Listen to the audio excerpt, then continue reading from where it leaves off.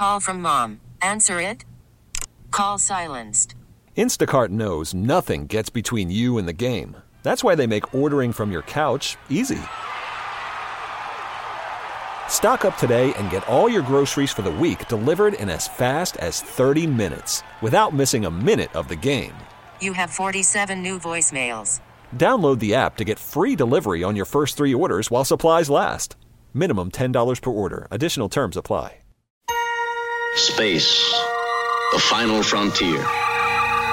These are the voyages of the Starship Enterprise. Its continuing mission to explore strange new worlds. Boldly go where no man has gone before. Engage. Correct Enterprise. This is Captain Jean-Luc Picard. Captain Catherine Janeway. Captain Sisko. Red alert. Photon torpedoes, fire. The official Star Trek podcast. Engage. Make it so. With your host, Jordan Hoffman. That, sir, is illogical. And make sure history never forgets. This is Engage. Hailing frequencies open, sir. And we're back for another episode. Hello, everybody. Hi, how are you? It is Jordan Hoffman, and I am the host of Engage, the official Star Trek podcast. And we're back a little bit exhausted. It's late Sunday night because it was Comic-Con weekend. And this is a special edition episode, Comic-Con episode. And we're bringing you something great.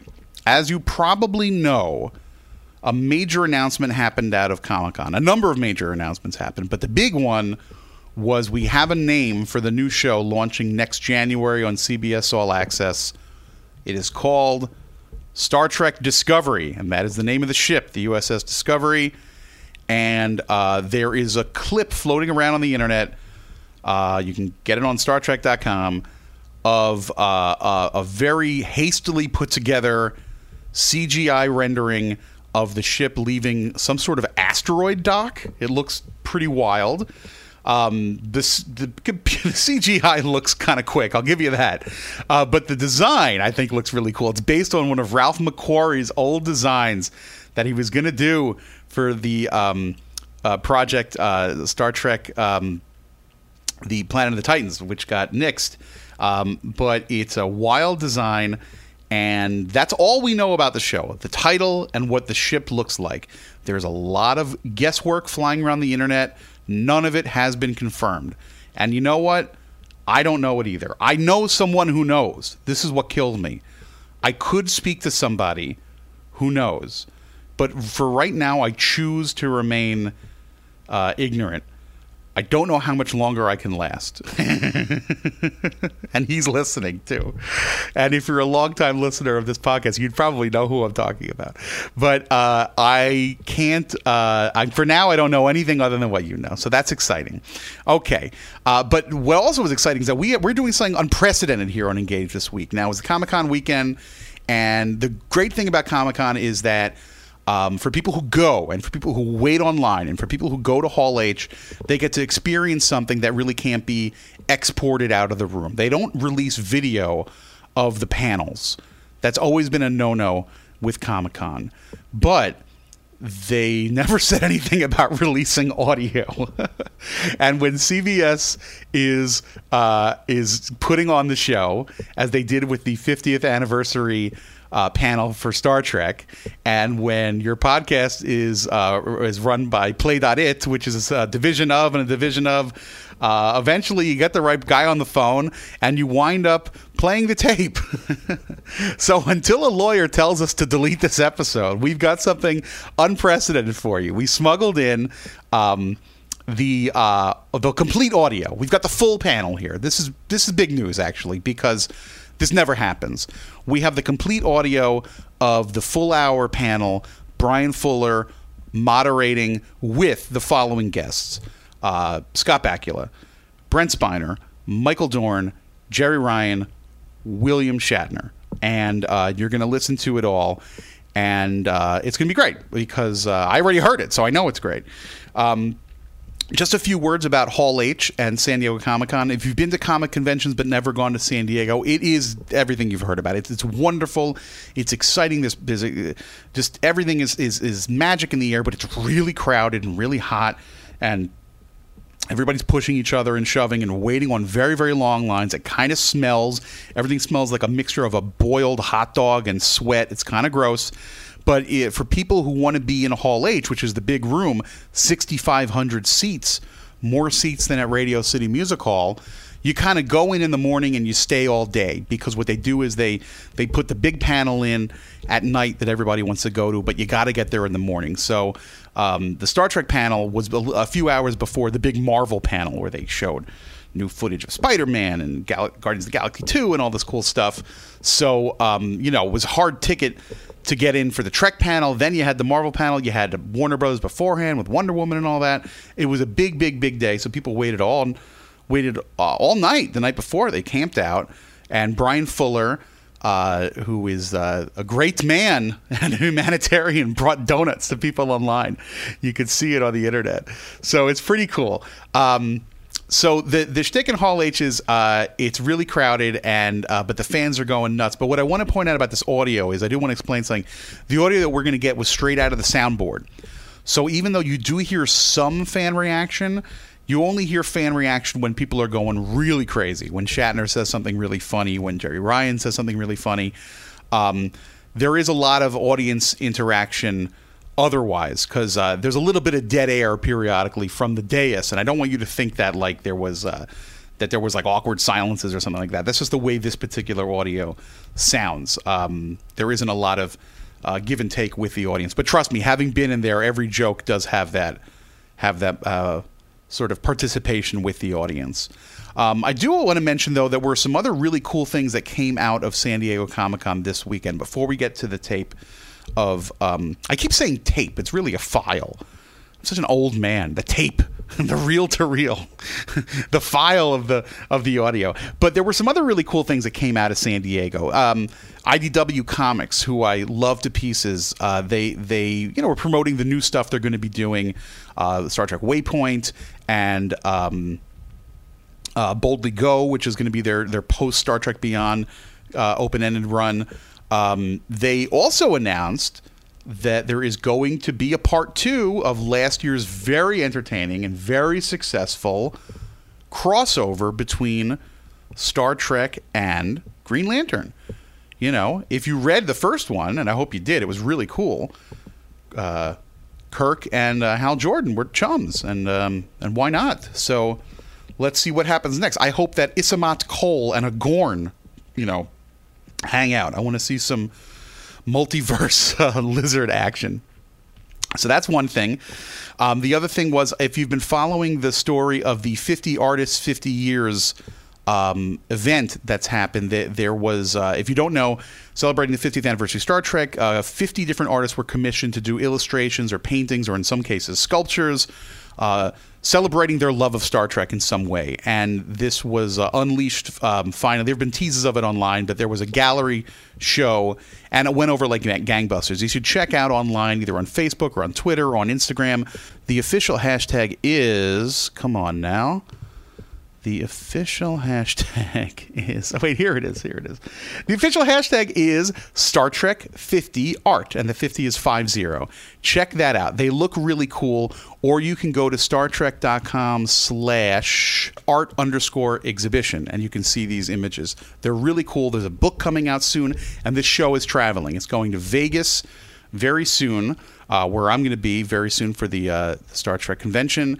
And it's going to be in New York after that, and it's going to be elsewhere. So check that out.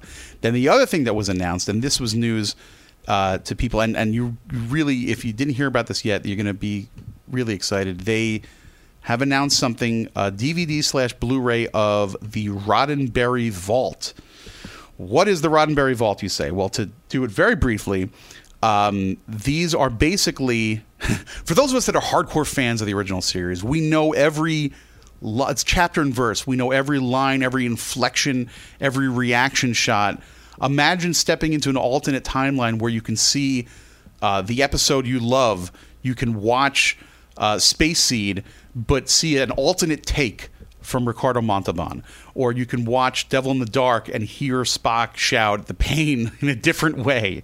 I'm not saying that's definitely what's on there, but what they found and how they found it is a whole story. But there are alternate takes, slightly different versions, slightly longer versions, extended scenes of 12 classic episodes, and they have been put together in high definition for this Blu-ray. It's kind of like hearing your favorite rock song that you have memorized, but there's a different guitar fill.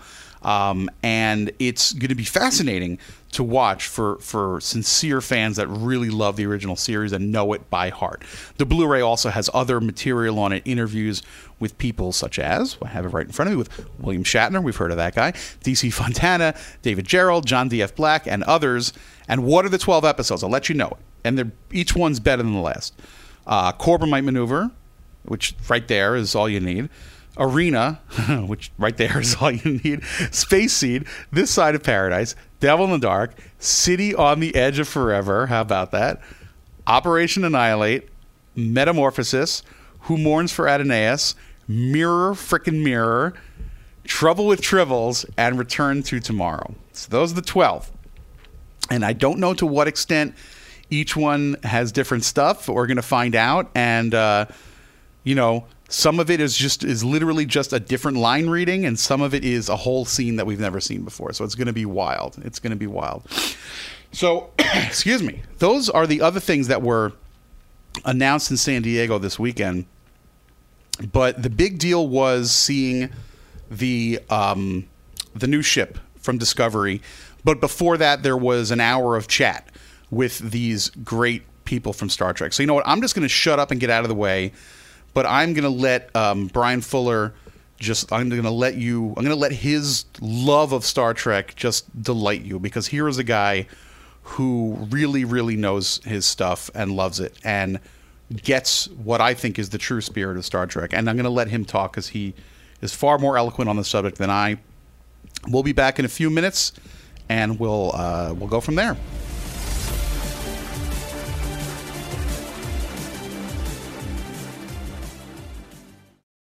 Welcome to Play It, a new podcast network featuring radio and TV personalities talking business, sports, tech, entertainment, and more. Play it at play.it. This is Engage. The official Star Trek podcast. Energize. Hello, I am Bryan Fuller. I am the executive producer of CBS All Access's new Star Trek series premiering in January 2017. I can't tell you what an honor it is to be standing up here today with this panel that you're about to be introduced to, representatives from all of the Star Trek series that have come and are staying in our hearts. I didn't want to be a writer. I wanted to be a Star Trek writer. And so being here today is really a dream come true. I want to remind the audience what was happening 51 years ago today. 51 years ago today, the second pilot of Star Trek was on its 5th day of production. And on that day, I am told, a swarm of bees made it into Desilu and stung William Shatner. I like to think that was a blessing from the bees that gave Star Trek its everlasting longevity. 50 years of a promise of planet Earth uniting all of its citizens under one flag as a species going out into the galaxy. Just take a moment and think about that. 250 years into the future, think about where we are today. Think about what's happening in America, and think about the promise of Star Trek and what we can all do to get there.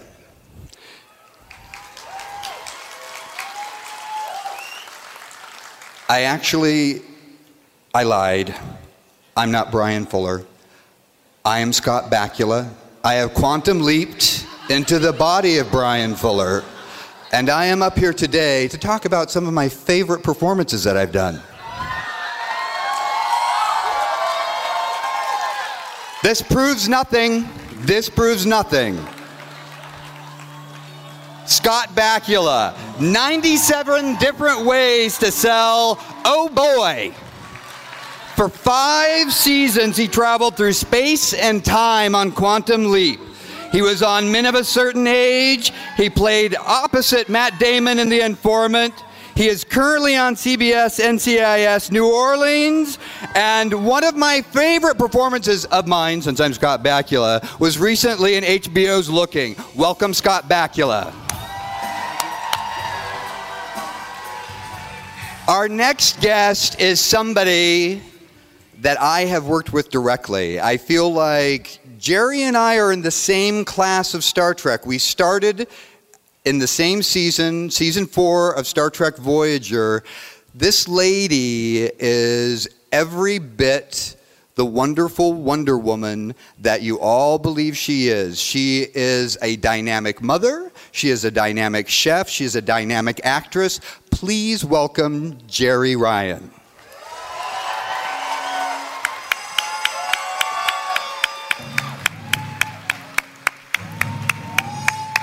This out for you, young lady. Thank you, sir. You're welcome. No one character has appeared in more Star Trek series than the mighty son of Moog, Lieutenant Commander Worf. You may look to the skies and see him flying through it as an accomplished pilot, but I love that Mr. Michael Dorn is my favorite vegan. Please welcome Michael Dorn.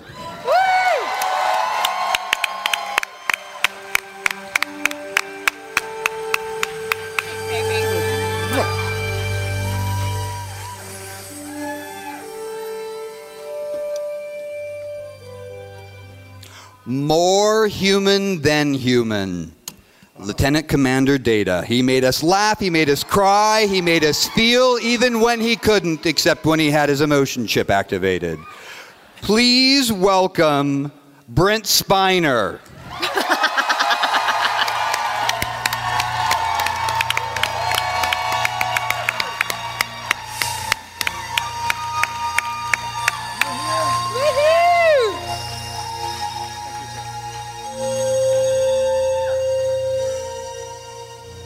A success like Star Trek has many, many people behind it, but our eyes into this universe belong to one man.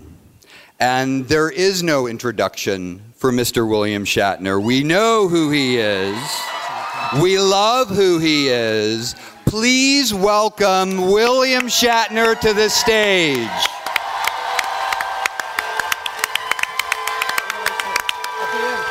Dorn, baby.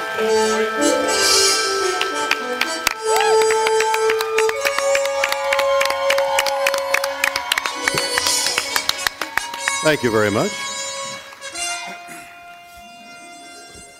Star Trek. How exciting to have representatives from all 4 series. We're double dipping with Michael Dorn a bit because he's been in Next Generation and Deep Space Nine. But to be up here with these fine folks, it really makes me want to take America and get us to the place that Gene Roddenberry imagined for the future. And these folks are the faces of the future. They represented a future for all of us that we've seen for 50 years in Star Trek and Star Trek storytelling. One of the things that I love about Star Trek is the mythology and the mythology building. It's such an intricate web that Gene Roddenberry created that it's very exciting for me to ask William Shatner, how important is Star Trek canon? How important is the mythology to you? The canon, well, when you load it with a ball and you put a... the canon, you mean all the things that we have heard that Star Trek does, non-interference, that kind of... Yes. How important is it? It's essential. It is the basis of law and order. It's the basis of civilization. It is. So, in canon... if we were to undo Kirk's death, I'm just asking for scientific purposes. If we were to undo Kirk's death... Undo Kirk's death? If it didn't happen, say in a magical world and it didn't happen, yes, wouldn't it be wonderful to continue telling stories about Captain Kirk with you in that role? Hell yes! You heard it from the man. Hell yes. So, Brent, one of the greatest episodes and the earliest episodes of The Next Generation was Measure of a Man. Yeah. It was all about human and individual rights. And identity is such a fantastic aspect of Data's character. And we're in a place now in the country where identity is under attack, where individual rights are under attack. What do you think Lieutenant Commander Data would feel about where we are now, and how can we get to where we need to go? Well, I think, first, could you ask Bill to stop looking at me? There. All right. You know, absolutely, Bryan. It's such a big subject. I really wish I could. Can you all leave? Yeah. And I can just. No, but I think Star Trek in general has been about individual rights and has been about. You. Yes, me. No, about respecting everyone, no matter who or what they are. And we're living in a world right now where that sort of respect is being challenged, not just all over the world, but in our country too. And it's disturbing. And I think a lot of our politicians and a lot of our fellow citizens could take a page from Star Trek at this point and have a bit more respect for humanity, for all of us. Jeri, as 7 of 9, you struggled with your own identity and identity issues and issues of individualism. Anything you'd like to add to that? Well, I absolutely think I agree with everything you just said. But I think I will say one thing for the Borg. Villains though they may be, they absolutely respected every species and, I mean, you know, assimilated and took the best aspect of every species. But they certainly weren't exclusionary. We're not. And, you know, 7 was put in a unique situation, a unique position, because her personal choice and rights were taken away from her not once but twice. They were taken away when she was assimilated by the Borg as a child. And then they were taken away again by Captain Janeway when she was forcibly separated from the Borg, which was another decision that was made for her that she didn't choose. So I think 7 sort of experienced that and struggled with that on a very personal level. Individuality is very important for all of us, and it must be celebrated whenever we can celebrate it. Absolutely. Yes. Michael, boy, you've done a lot of Star Trek. A lot of wonderful Star Trek. Thank you. And one of the wonderful things about the original series is seeing a bridge crew that united so many different types of people on the Enterprise. With The Next Generation, we had seen Worf as a Klingon introduced to a Starfleet bridge. He was the first of his kind. Star Trek is about celebrating diversity. It's infinite diversity and infinite combinations. How does it feel to be the first Klingon in Starfleet, and what can you say about the importance of diversity in our teams that we build today? Well, you know, it was an honor because I was a fan of the original show, and you know, my brother and I watched it, and we loved the Klingons, and we thought they were, you know, great characters.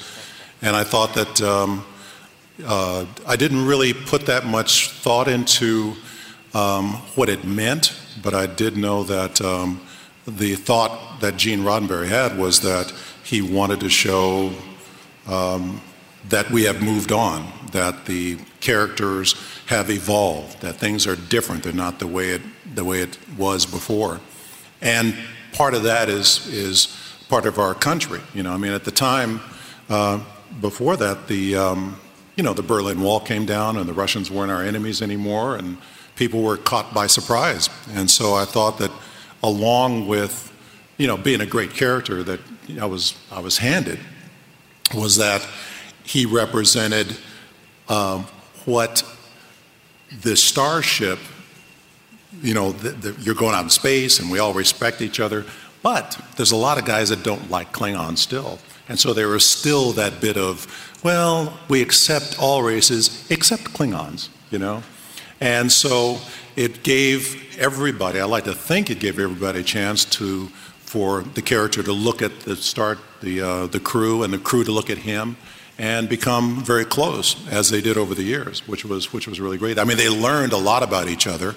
And it was one of the wonderful things about playing the character from Next Generation and Deep Space, was that the guy could grow, and he really changed over the years, especially in Deep Space. He really became a more than a two-dimensional or three-dimensional character. So it was fantastic. And the heritage and the culture of the Klingons was fascinating. And so much today we're afraid of people who are so different than us. Mm-hmm. And it feels like a great statement that Gene Roddenberry was always trying to make with how we need, first and foremost, to get along as a species. Well, interestingly enough, from the original series, the guys were just kind of wild and running around like crazy. And with The Undiscovered Country, which really showed them in a very Shakespearean way. I mean, they quoted Shakespeare, and they were very eloquent. And the thing with people ask me all the time is that, did you have a lot to do with the writing? And I said, not at all. I mean, I originated the character, but the writers took it off into this world where the Klingons were this rich culture that we thought were one-dimensional, just wanted to kill, just wanted to conquer. And they're not.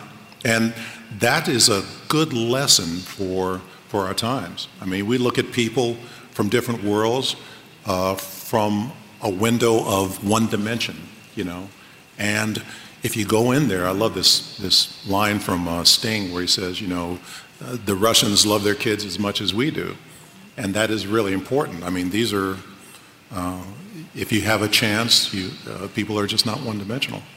Well, you said something very interesting, because I remember the episode where Picard was being tortured by the Cardassians, and the Cardassians said about humans, they don't love their children like we love our children. And it's so easy to alienate something that is different than us. And it's a trap that we all fall into. Mm-hmm. And Star Trek is a warning to us about how we can be one. Mm-hmm. And that's the most beautiful message of Star Trek. Captain Archer, Mr. Scott Bakula, the first in the timeline to captain the Enterprise.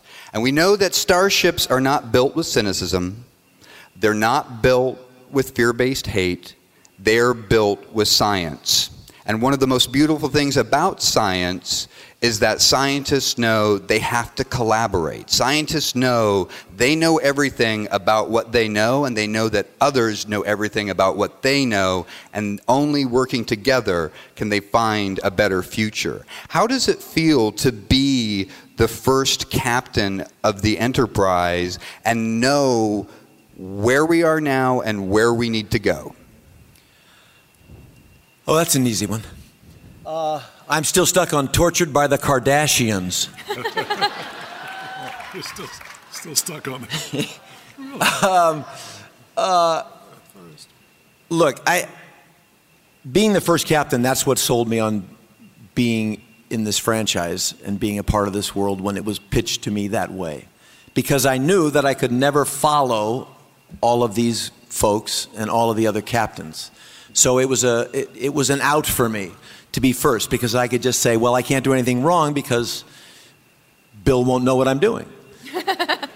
But science fiction has always fascinated me because of not just the science, but the nature of the optimism that goes with the science. So you take the science and the fiction and you create this optimism that somehow we're going to figure it out, that somehow we're going to continue on, that somehow we'll be here in the future, that somehow we'll take care of our planet, that somehow we'll realize that there aren't borders, that we're all one unit, unified species, regardless of religion and color and all the other things that we have thrown up in the middle of us, and take care of each other and take care of the place we live on and this planet. And so I tend to be an optimistic person in real life, and I have been and continue to be hopeful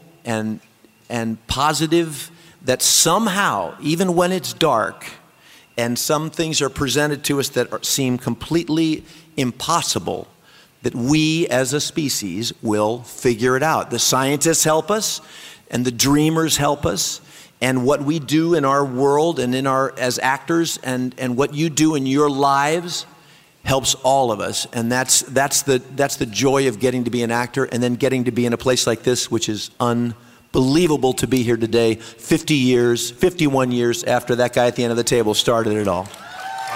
Thank you. And yet, science fiction, some of it is optimism. Some of it says 250 years from now, through technology, we'll have figured it out. And yet, the time is coming, the time has come to figure it out. Yeah. Mm-hmm.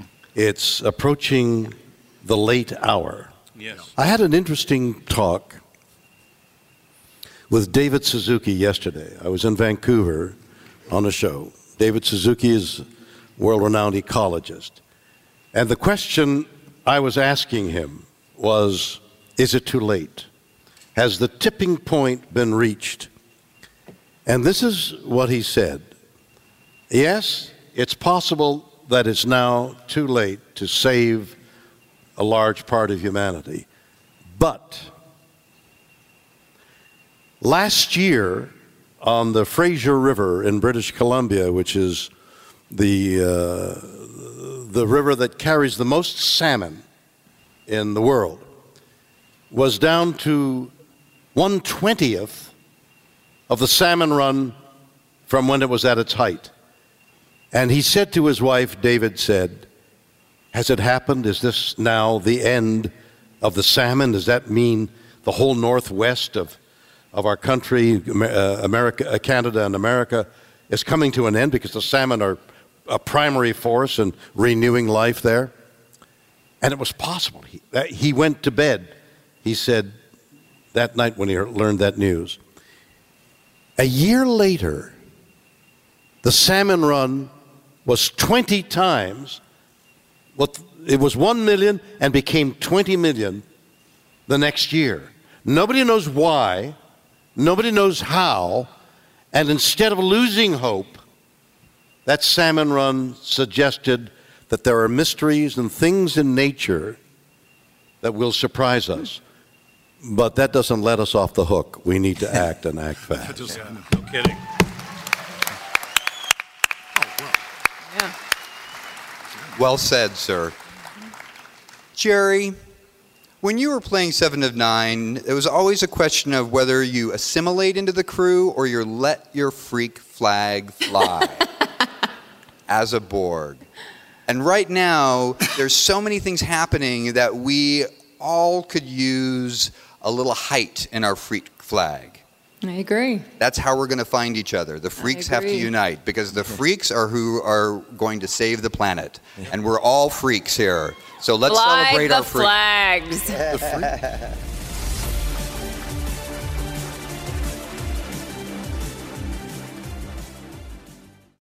Welcome to Play It, a new podcast network featuring radio and TV personalities talking business, sports, tech, entertainment, and more. Play it at play.it. Welcome back to Engage. The official Star Trek podcast. With your host, Jordan Hoffman. You are, after all, irrational. It's fun to listen to those guys, huh? It's fun to listen to them. It's fun to listen to Jeri Ryan. Jeri Ryan really speaks eloquently about 7 of 9, doesn't she? I think she's just terrific. I think they're all terrific. And so far, William Shatner is on good behavior. How about that? So before we get into the next section, though, also, I mean, he brought it up. Fuller brought up bringing Kirk back. It wasn't Shatner who brought up bringing Kirk back. I really do think that in season 2, we're going to see characters that we know and love. I really do. I don't think we're going to do it in season 1. But what do I know? If you really listen to Engage, the official Star Trek podcast, closely, if you're close to it and really listen, you'll know that I said that we would never see a third movie with Chris Pine and Zach Quinto. I said this was the last one, and they announced a 4th one. So what the hell do I know, right? All right. Well, listen, before we get back, I just want to take a break. They're about to start taking questions from the audience, and there were a few things that got laughter that you kind of had to see. So I just want to explain that. Later, somebody laughs, and Jeri Ryan says, inclusion. It's because he's wearing a Star Wars T-shirt. So that was the gag.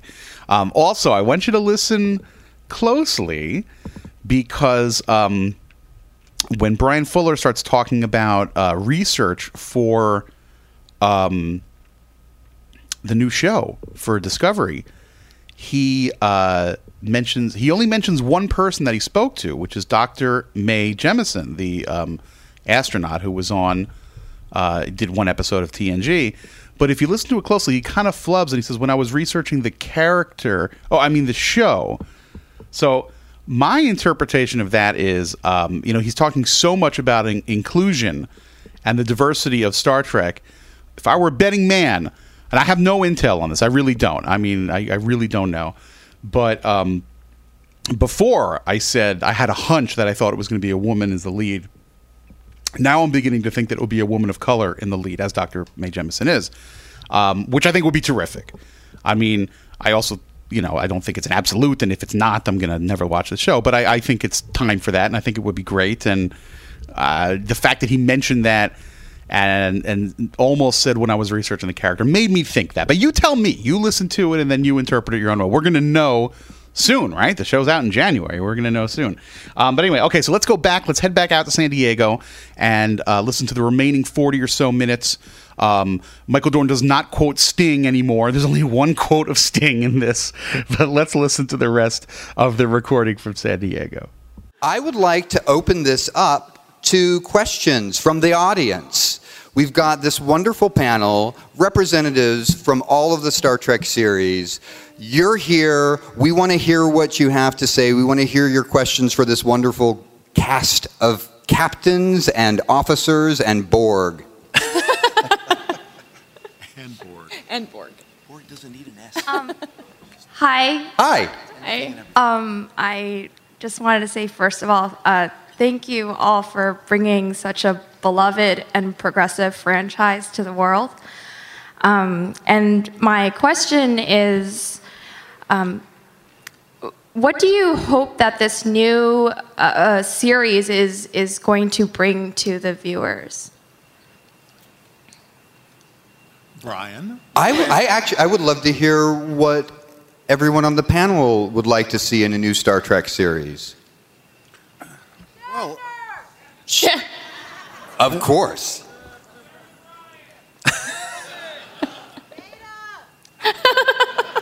Not Spiner. Who said that? Said that. Oh, sorry. I don't know. Who's going to take it? Well, I personally hope, and I'm fairly confident, knowing that it is in such very, very good hands. Well, what do you expect, Brent? What is your expectation? Why don't you tell us what the new series has? Well, I think what the new series has to do is now it has to remind the audience about the message of Star Trek. Which is? It feels like Star Trek has a home on movies, and Star Trek has a home on television, and Star Trek has always been an intimate adventure, and it's the adventure of mankind, humankind, all of us. So really, if anything, I feel like what the new series has to do is continue to be progressive, continue to push boundaries, to continue telling stories in the legacy that Gene Roddenberry promised, which is giving us hope for a future.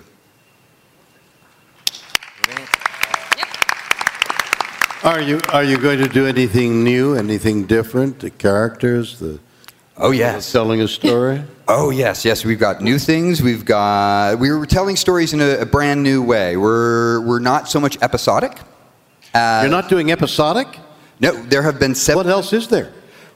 Well, there have been 762 episodes of Star Trek television, so we're going to be telling stories like a novel. Like a novel? Ooh. Chapters? Chapter by chapter by chapter. Wow. Like continuing? Yes. Growing? Absolutely. So if you miss one, you've missed everything? Well, you can read the synopsis on Wikipedia. Or since it's on CBS All Access, you're not going to miss anything because it's right there at your fingertips. That's right. Thank you for your question. Next question, please. Hey, guys. You're all probably aware that us Star Trek fans like to debate amongst each other what our favorite show is among the Star Trek universe, or who our favorite captain is. And I just want to take this opportunity to ask all of you up on stage who your favorite captain was. Is anyone legitimately going to not say Kirk at this point? Ditto. on. Ditto. I can't imagine that either. Your favorite captain? Well, based on what?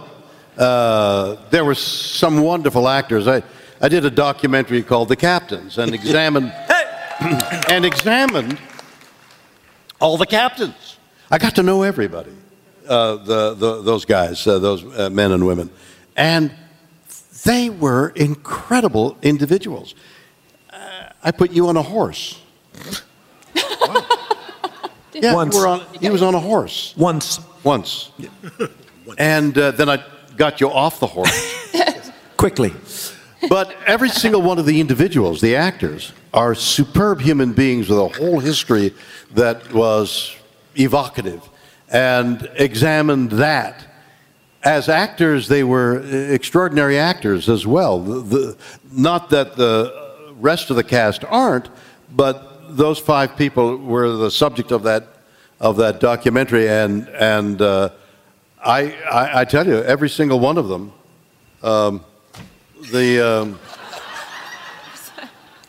I just imagine that as a bodice. It's ripping. Every single one of those captains would be hard to choose. They were so individual and as human beings and as actors. Okay, let's rephrase that question as, who is your second favorite captain? Because we all know our first favorite is Captain Kirk. Second favorite captain? There was a deadly silence in the audience there. I know. There was... And the panel. Everybody dodged that question pretty effectively. I didn't. I said right away. She answered for me that he's my favorite captain. Second favorite captain. Second favorite captain? Picard. There we go. Really?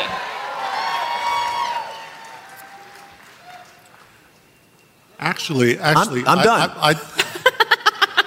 You know, everybody, a lot of people ask, you know, like, what's your favorite show? You know, because I did the 2 shows, what are your blah, blah, blah. Anyway, but it was funny when people ask about the captains, because it was like each one, I thought, was great in their time in terms of when I was watching the show, when I first watched Star Trek, you know, you couldn't beat Kirk. You just couldn't beat him, you know.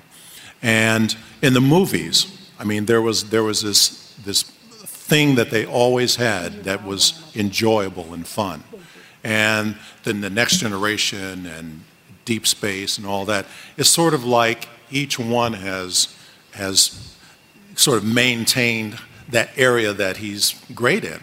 And it's really, I don't like to compare it, because it's just apples and oranges in terms of what they've done.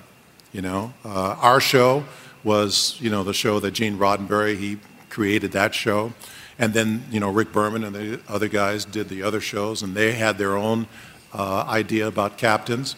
And it just, you know, it makes it a difficult question to say, for me at least, you know, which one is, I mean, Kirk, I mean, guy. I mean, I was watching the original and the Next Generation and to watch them back to back is so different.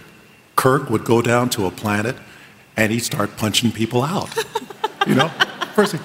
Isn't that right? I mean, don't you punch? Isn't that what you're supposed to do?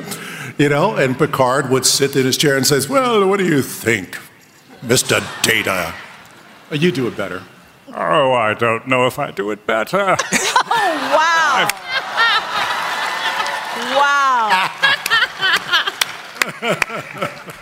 I was very fond of Kirk. But of course, I liked myself best.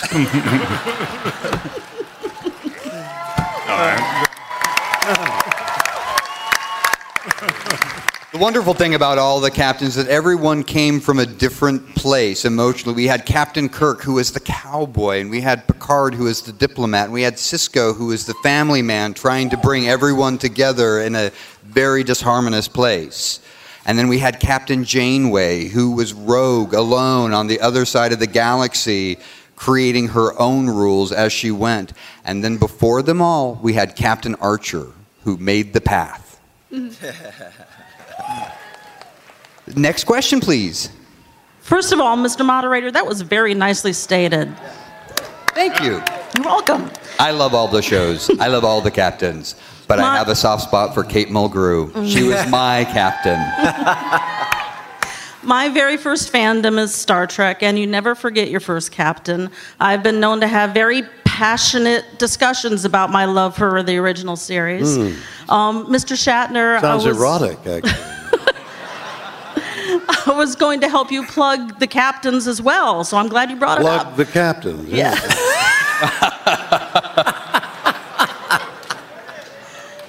You may do with me what you will, Mr. Shatner.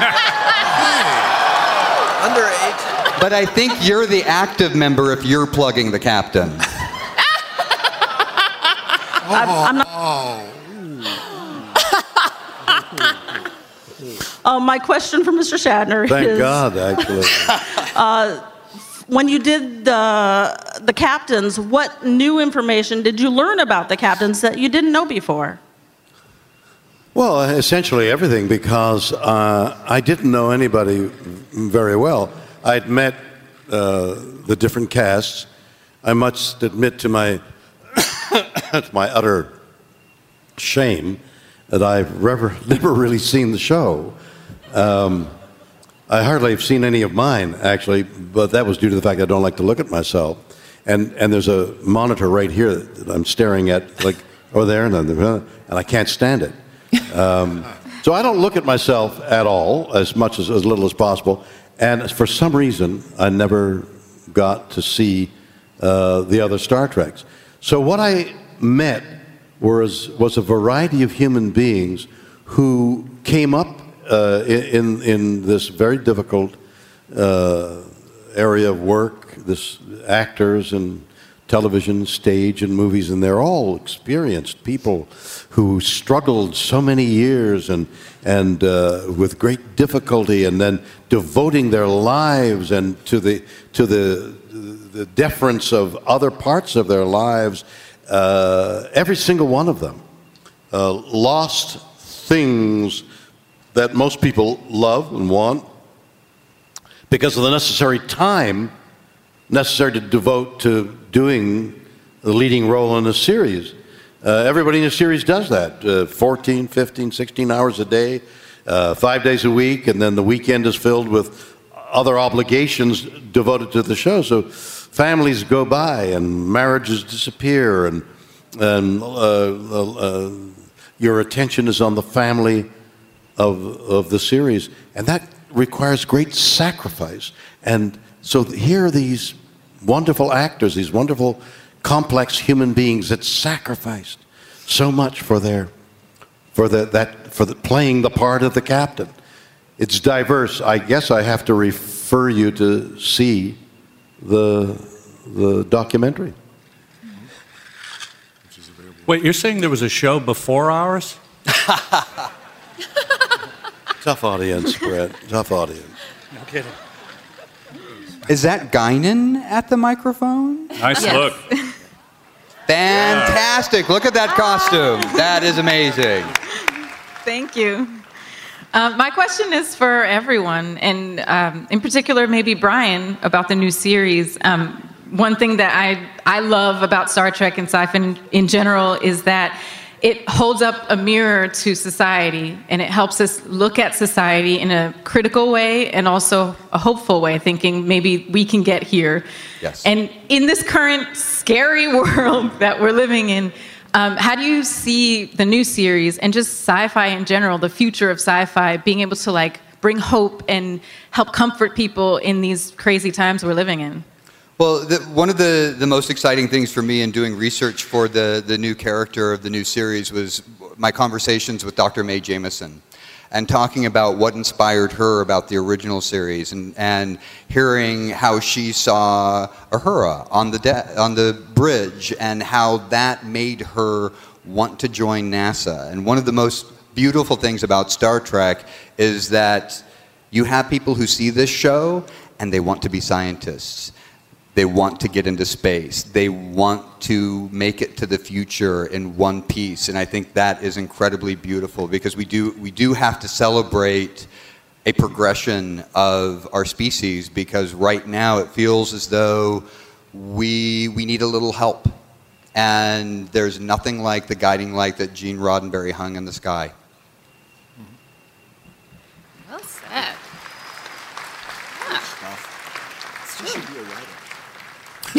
Sir. Hi.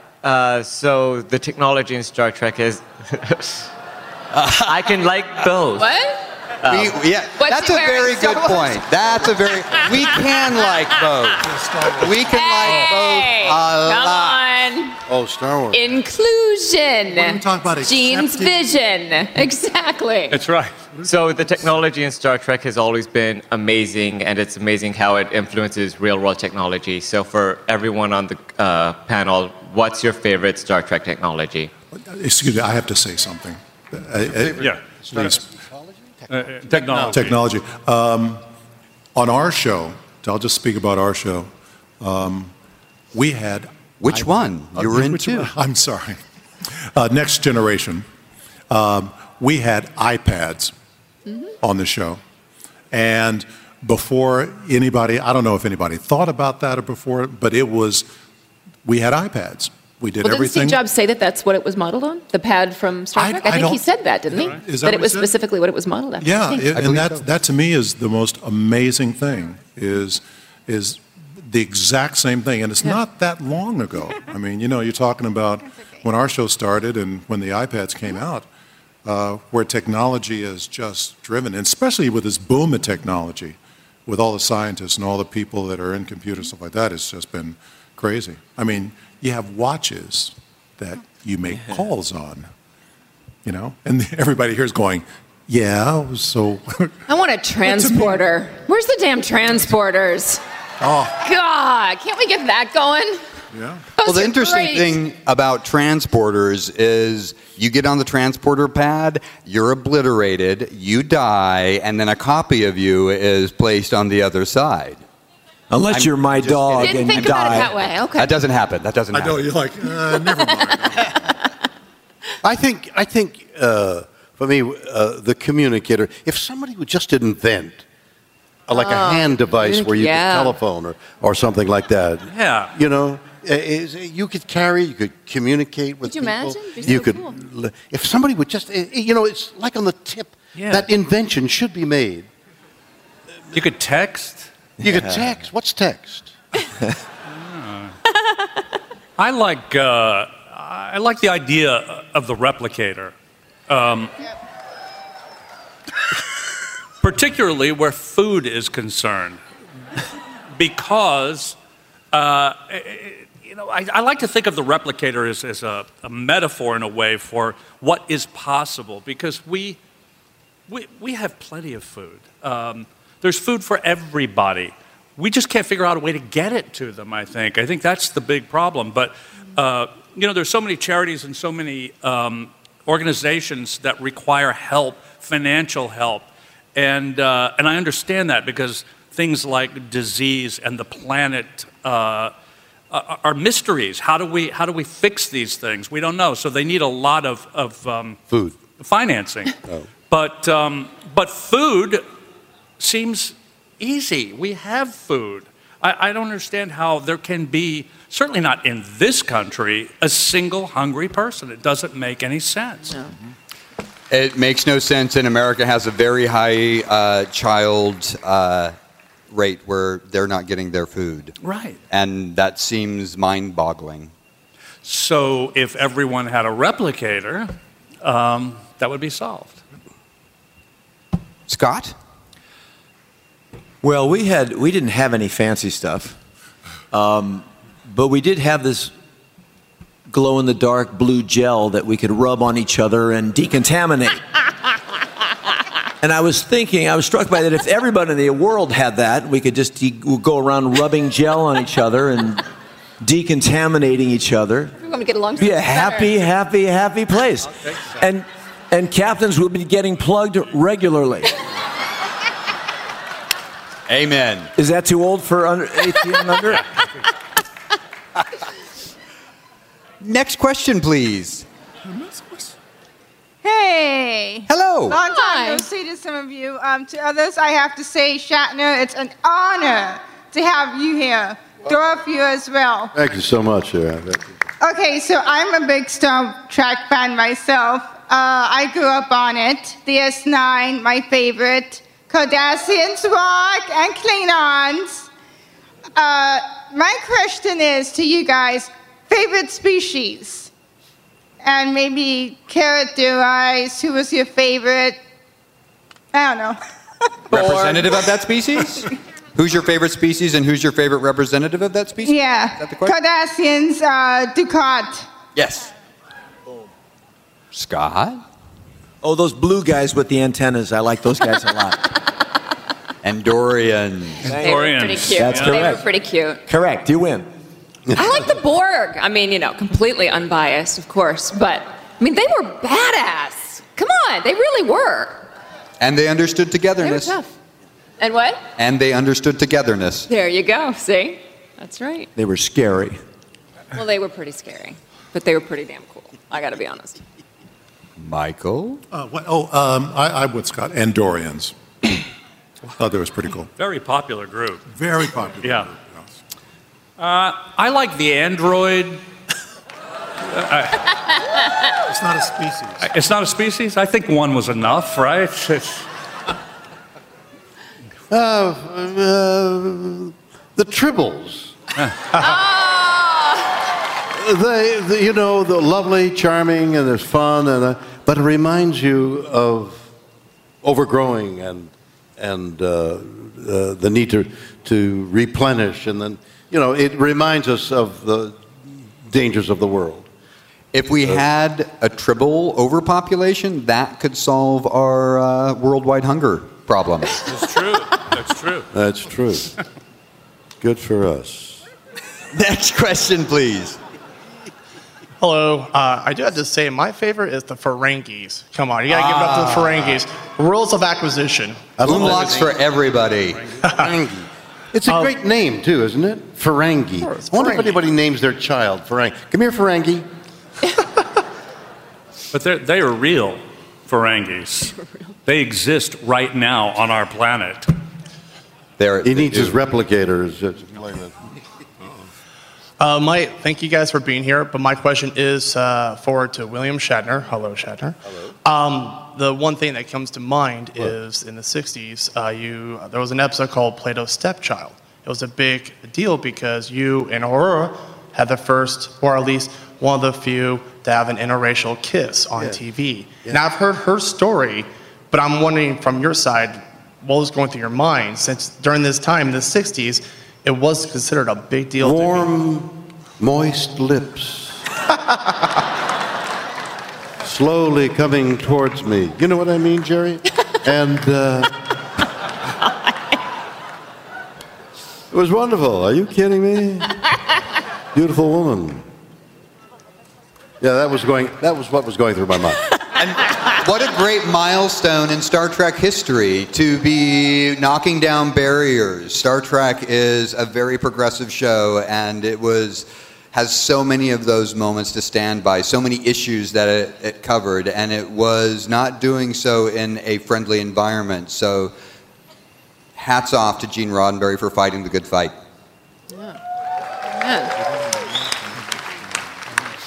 Next question, please.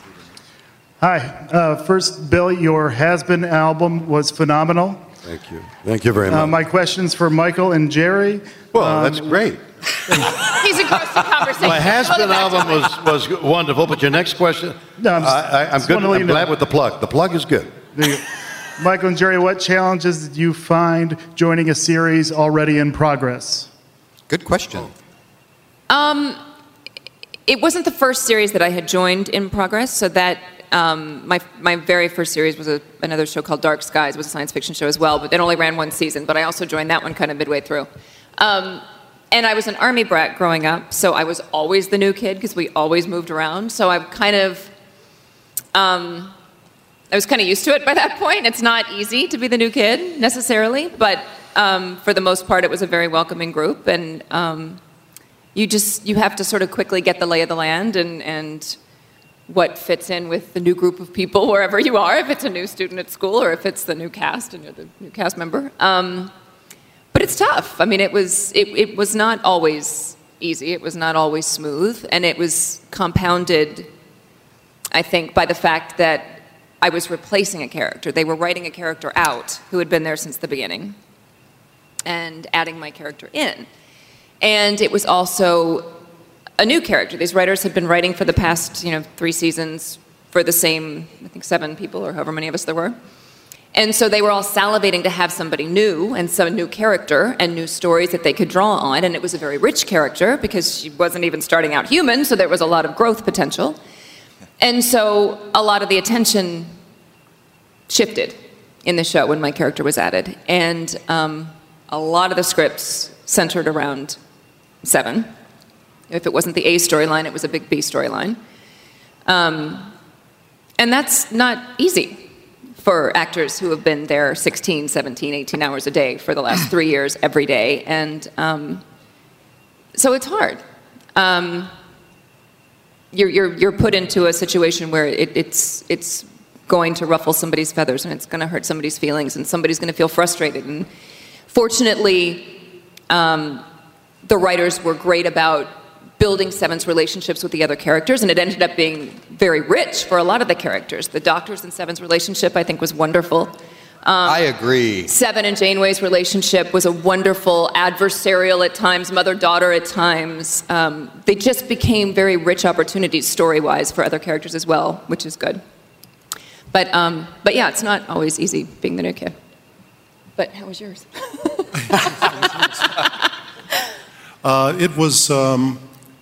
It was really not that difficult because I knew that all, like this exact same thing Jerry's talking about, these things could exist where people could resent the fact that you're there. I mean, I've seen it on other shows, not Star Trek, but other shows I've been on where a character has come in and they weren't treated well. But it was 2 things for me. It was definitely they had me there for a reason, and all I was concerned about was really doing the best job that I could do, and I really didn't think a lot about the rest of it.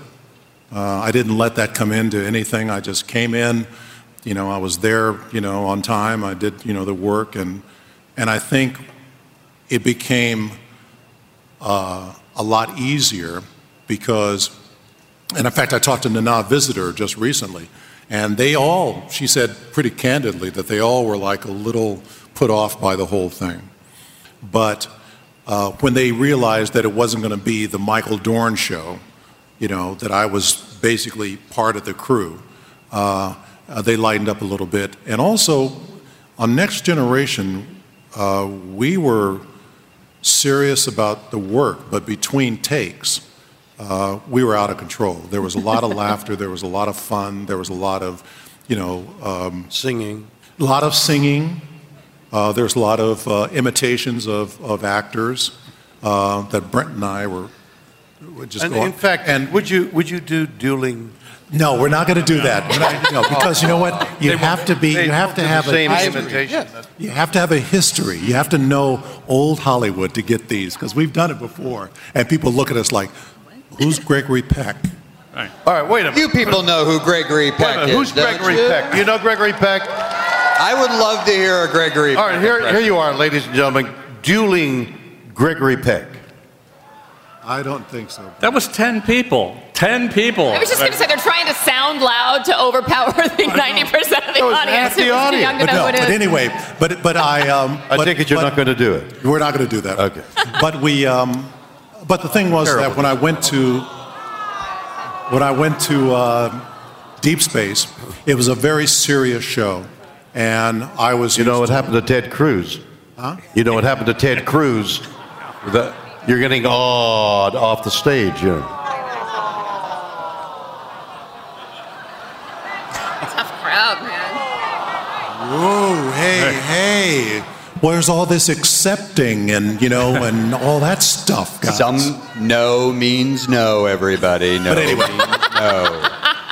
Back to the question.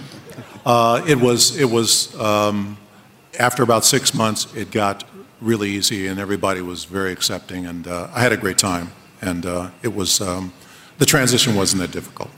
Thank you. Good question. Thank you. Next question, please. Hello. Hello. I really love the relationship between Spot the cat and Data, and I was wondering what Data might have learned from Spot the cat that he could not have learned from his human comrades. Well, how to lick his paws, which I feel, excuse me. No, actually, and I've said this before, I love cats.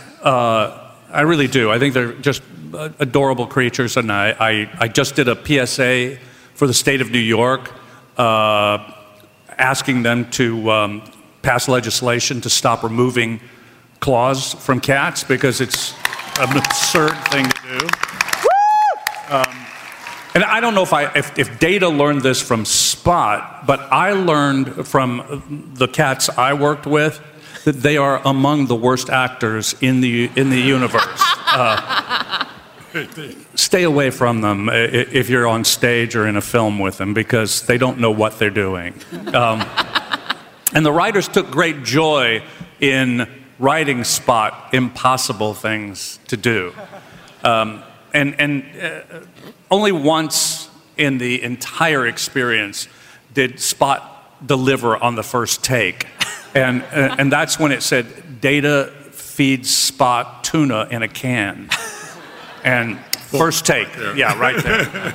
But that was it. So I don't know. You'll have to ask Data that question. On the subject of kindness to animals, there are a lot of cats and dogs out there who need homes. So if you're inclined at all, go adopt one. They need love, and you need love too. Get it from an animal. They'll return it. That's right. Next question, please. Hi, my question's for Brent Spiner. The character of Data was always really important to me growing up, and I really related to him. Mm-hmm. So I just wanted to know what inspiration you drew upon to portray the character. Really, because there wasn't really a precedent for how to play an android, I just drew upon imagination. There was no, but I felt very confident that it would be fine, whatever I came up with, because it's very difficult to say, oh, well, an android wouldn't do that, because we don't know what an android would do. I don't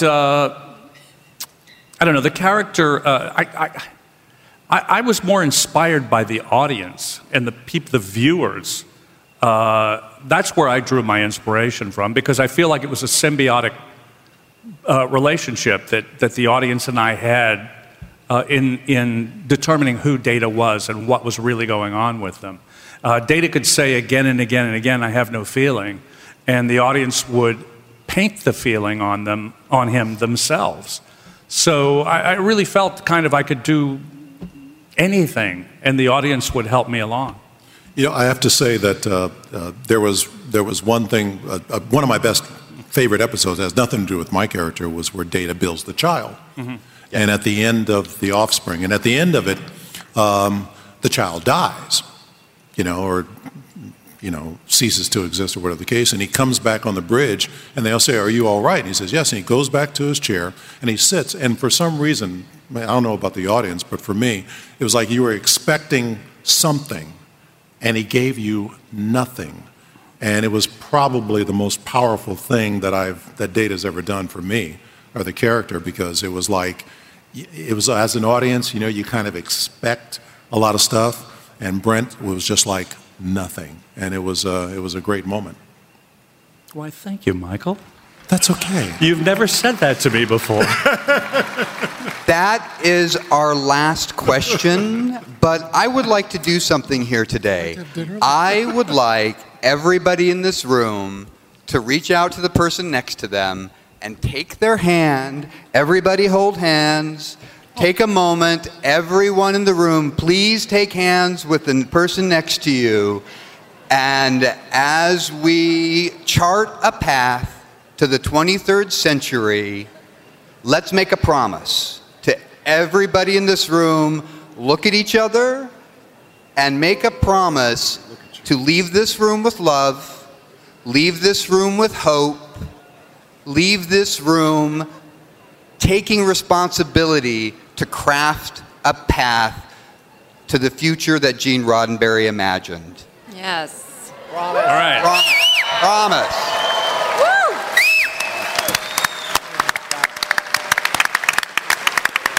I would like to have a quick moment of silence for Leonard Nimoy, for Anton Yelchin, for everyone who has contributed to Star Trek in a magnificent way and has moved on to the great beyond. A moment of silence, please.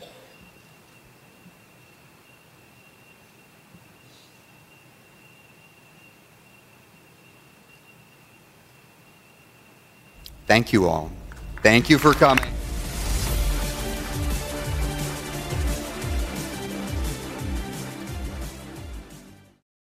Welcome to Play It, a new podcast network featuring radio and TV personalities talking business, sports, tech, entertainment, and more. Play it at play.it. This is Engage. The official Star Trek podcast.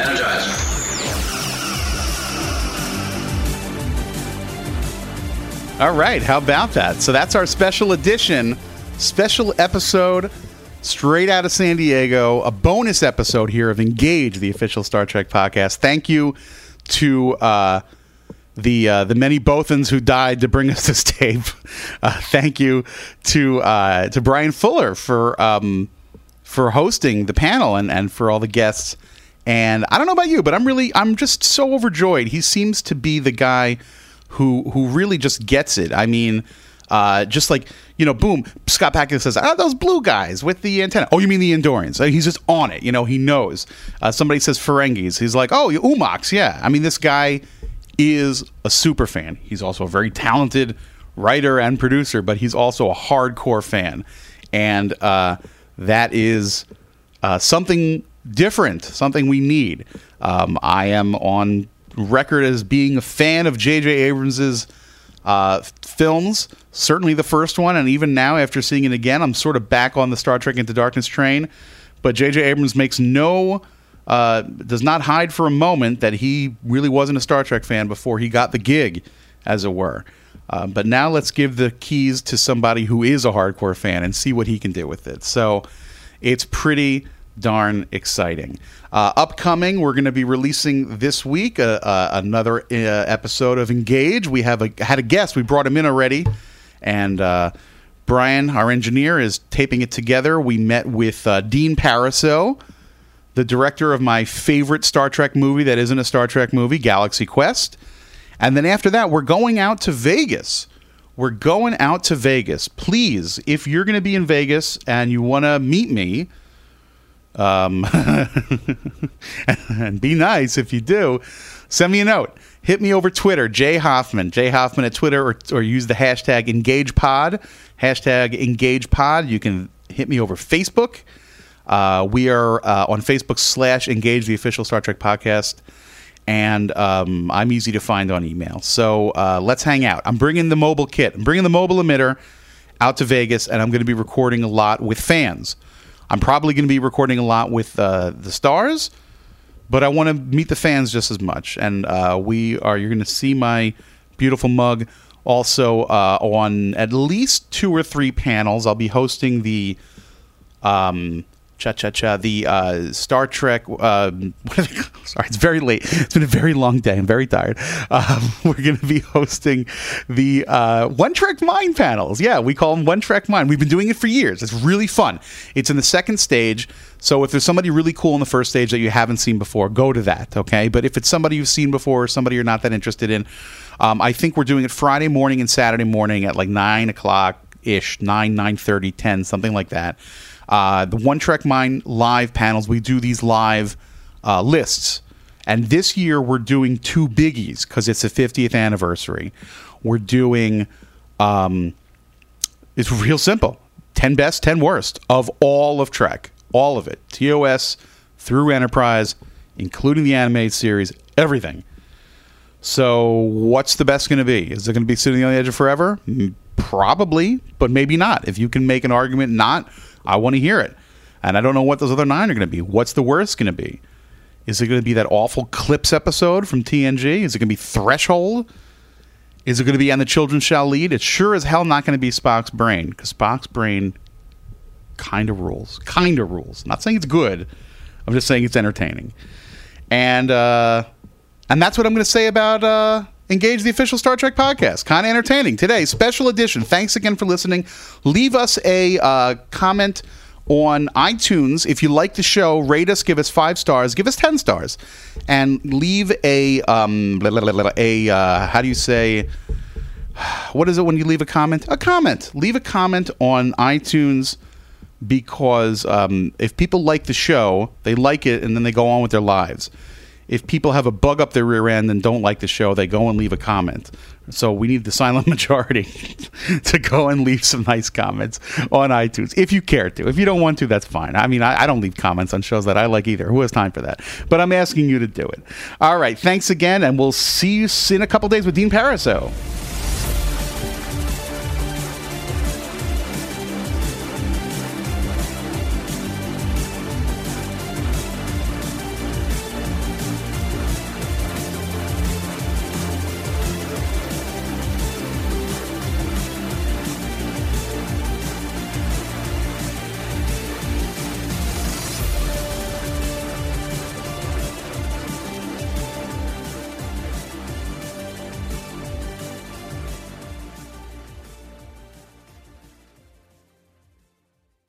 This episode is brought to you by Progressive Insurance. Whether you love true crime or comedy, celebrity interviews or news, you call the shots on what's in your podcast queue. And guess what? Now you can call them on your auto insurance too, with the Name Your Price tool from Progressive. It works just the way it sounds. You tell Progressive how much you want to pay for car insurance, and they'll show you coverage options that fit your budget. Get your quote today at Progressive.com to join the over 28 million drivers who trust Progressive. Progressive Casualty Insurance Company and Affiliates. Price and coverage match limited by state law.